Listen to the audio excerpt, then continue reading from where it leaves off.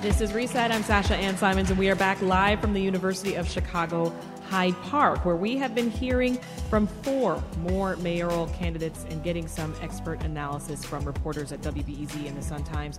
We're going to continue our political theme, but with an architectural twist. In our series, What's That Building?, we bring you stories about architecture in and around the Chicago area, places that make you spot them as you walk by and you think, how did that get here?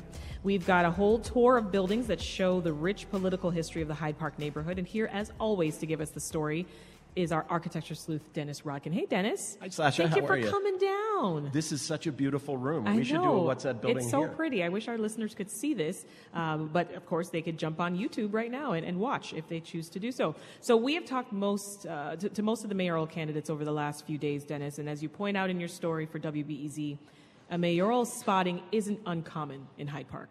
Tell us why. Well, because several of them have lived here, or in Mayor Lightfoot's case, studied here. I don't know where she lived when she was in law school, but the earliest mayor we have in Hyde Park is Ed Kelly, who was elected in 1933. Actually, he was initially elected by the city council. Anton Cermak had been assassinated. City council elected Ed Kelly, and then after that, he ran for election in the popular vote. He was the 46th mayor of Chicago, lived in a house on Ellis.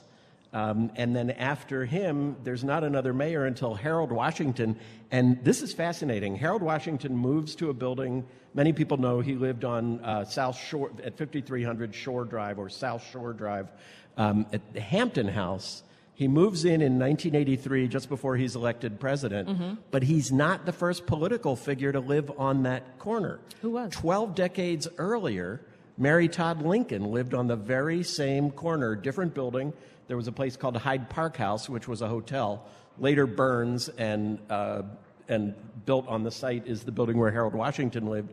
But we have not only Mary Todd Lincoln, but 2 of her sons, Robert and Tad, living there for a summer right after Abraham Lincoln was assassinated. And then more than a century later, 12 decades later, Harold Washington, who lived there until his death, and as many people know, the park immediately across the street has his name now. Interesting. So you've created a walking tour of all these different buildings with connections to politicians, right? Yeah, because so many have passed through here. A lot of it has to do with the university. Bernie Sanders, the Vermont senator and presidential candidate, lived here because he was a student, but we have 2 buildings on the list because we not only have his apartment, but the place where he led sit-ins in the president's office. It's actually just a couple blocks from where we're sitting now. In the early 60s, Bernie Sanders and others were protesting racist housing policies by the university in buildings it rented to non-university people. And he did a sit-in there. So we've got both his apartment on University and this office on Ellis where he did a sit-in. And then there are so many others. There are ambassadors. There are mayors. And we're going to dig into president. these. Yeah, there's a certain president. Who do you speak of, Dennis? Well, everybody knows. I mean, you can hardly talk about Hyde Park or, let's say, several years ago when he was in the spotlight. You talk about Hyde Park and you talk about Barack and Michelle Obama. Of course, yeah. And so one of the things on our tour is not just where they lived, first on Eastview Park and later, not actually in Hyde Park, but 2 doors north in Kenwood, but the place where they got their first kiss. I don't know, people, or where they had, I should say, their first kiss. People who know the Baskin-Robbins know that there is actually, there is a Baskin-Robbins there still, but there's a Subway restaurant. There's a plaque out front because in their writings, they've both talked about having their first kiss when they went to Baskin-Robbins. And I mean, I don't know how many cities have the place where a president had his first kiss. I didn't know there was a plaque, but I definitely heard that first kiss story for sure. So how long do you think it would take someone to complete this walking tour? Well, you know, the great thing about Hyde Park is that it's relatively compact, and so many of these locations are very close to the university. I would say you can do it in an hour and a half. I mean, you're going to stop to take photos and post them, so it might take you a little bit longer. So you've given us a preview of some of these spots, but I want to dig into some a little bit more, and let's go way back to the 40s again, Dennis. Talk about Mayor Ed Kelly. He's an interesting guy. He'd worked for the water district, and then again, he's the choice of the city council when Anton Cermak is assassinated, and then runs again 3 times. So he's elected by the council and then by the people 3 times. He's president when we had a World's Fair. He was a pretty prominent mayor, or a pretty successful mayor. He didn't live in that house his entire term. He's elected in 1933, and by 1937 he's moved, I believe, out of Hyde Park. I know he's moved, and I'm pretty sure out of Hyde Park. I see. You talked about Harold Washington, of course, living in Hyde Park. Any other interesting facts about that particular site beyond it being his home? Well, so in between Mary Todd Lincoln and Harold Washington, there is sort of a shadow over that building because it is also a place where the Ku Klux Klan met. Okay. The owner of the building, the building was for a while named after this owner, and it's documented, it's in the newspapers. There were Klan members quoted.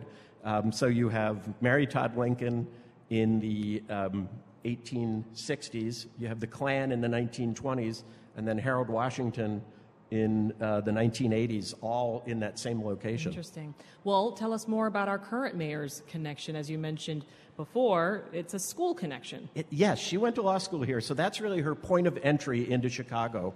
We did a What's That building when she first came into office, and I could not get from her or her staff where she lived. Like I said, we found where Bernie Sanders lived. Right. That's in the papers from when he was arrested in the 60s. Couldn't get word from her where she lived, so we really thought of the law school as her entry point, because any law student knows if you go to, you're really spending 23 and a half hours a day at the law school anyway. Mm-hmm. And she's not the only one. So many other people have gone there or have been associated with it. 2 Supreme Court justices, Elena Kagan and Antonin Scalia, 3 U.S. Attorney Generals. I'm sorry, I said Scalia, and I should say Scalia. I was reading too fast.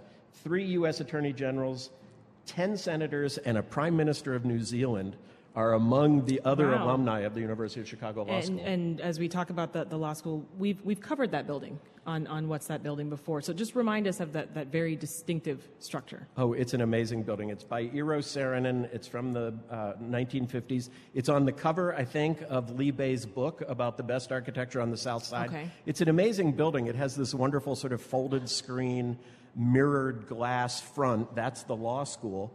And that is reflected in a pond out front.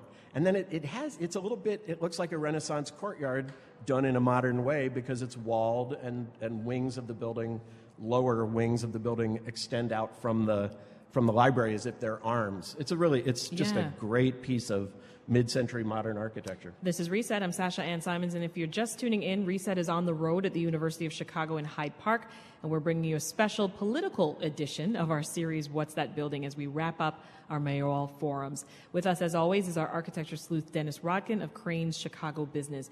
So we've talked about perhaps most famous of all, then Senator, then President Barack Obama and Michelle Obama, of course. Do they still own property in the neighborhood? Is that right? They still own the house. So as I said, it's not actually in Hyde Park. It's 2 doors north. That's in right. Kenwood. You did say that. But they still own it. And the question of whether they stay there when they're in town is unsettled. Some people report they do, and others say no, they haven't been there. But they do still own the house. I mean, how do you mistake a Barack Obama sighting? Well, unfortunately, as you know, it's hard to stake out that, or I hate to say stake out in this, in these circumstances. It's hard to check out that house because the police have been parked in front of the house now since 2008. Yeah. Of course, the Obama Center, we know, that's also set to be built nearby. Yeah. And that will be a very significant addition to the neighborhood when it gets going. Do any other senators have connections to Hyde Park? 2. One, a hero of mine, Paul Douglas, was a U.S. senator from 1949 to 1967. He lived on Blackstone, and he's a hero of mine because he's really led the legislative effort to save the Indiana Dunes, which in spring and summer is really one of the most beautiful parts of the Chicago area. Mm-hmm. And it would have been taken by industry had he not led the legislative effort. And then Carol Moseley Braun, the first black woman elected to the United States Senate. We have on this map, we have 2 addresses of hers spanning about a dozen years. She, for a while, lived in what's known as Professor's Row, which is, I mean, they're called townhouses, but it's just this beautiful sort of Oxford-style set of homes. And she also had a different house she lived in.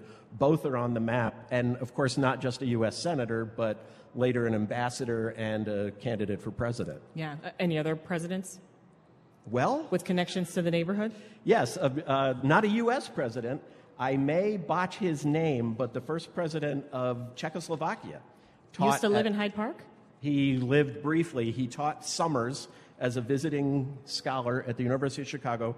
Tomáš Garrigue Masaryk was an activist for the creation of Czechoslovakia while a visiting scholar at the University of Chicago. And then in 1918, when Czechoslovakia is formed, he became the first president. I mean, as we make all of these connections, what do you think it is about Hyde Park that has made it such a popular destination for politicians? Well, a lot of it is the university. Yeah. I mean, some of these, Ed Kelly, as far as I can tell, had nothing to do with the university, but Barack and Michelle Obama were both associated with the university.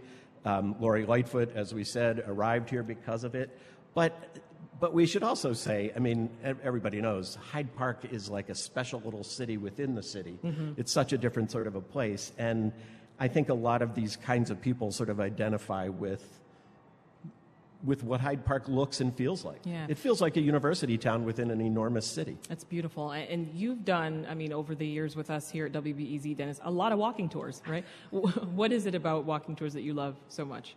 Well, I think I've said to you, I know I've talked about this a lot, I think especially in Chicago, especially with a lot of these historic buildings, there's something that happened there that can really sort of pulse. You're not just we're lucky in Chicago to walk by so many very beautiful buildings, and in the summer, beautiful trees, and in the Indiana dunes and places like that. But there's also been an enormous amount of history that has happened here. And I just think it's great to walk around and be able to just sort of feel the aura. I hate to say it that way, but these places really pulse with something that happened here. I mean, I would imagine anybody who enrolls at the law school now, just as one example, thinks, gee, you know, ambassadors, Supreme Court justices, mayors of major cities, the Prime Minister of New Zealand, and now me studying here. Yeah. I think. Any teasers for what you got cooked up next? You know, there's a high school in Chicago that doesn't get the recognition it should as sort of our version of Fame, the Fame High School, and that's what I'm going to talk to you about next time. I cannot wait. That is Dennis Rodkin, reporter for Crane Chicago Business. Thank you so much for joining us on the road. So good to see you. Thanks, Sasha. All right, that is it for Reset. We want to thank our host today, the University of Chicago.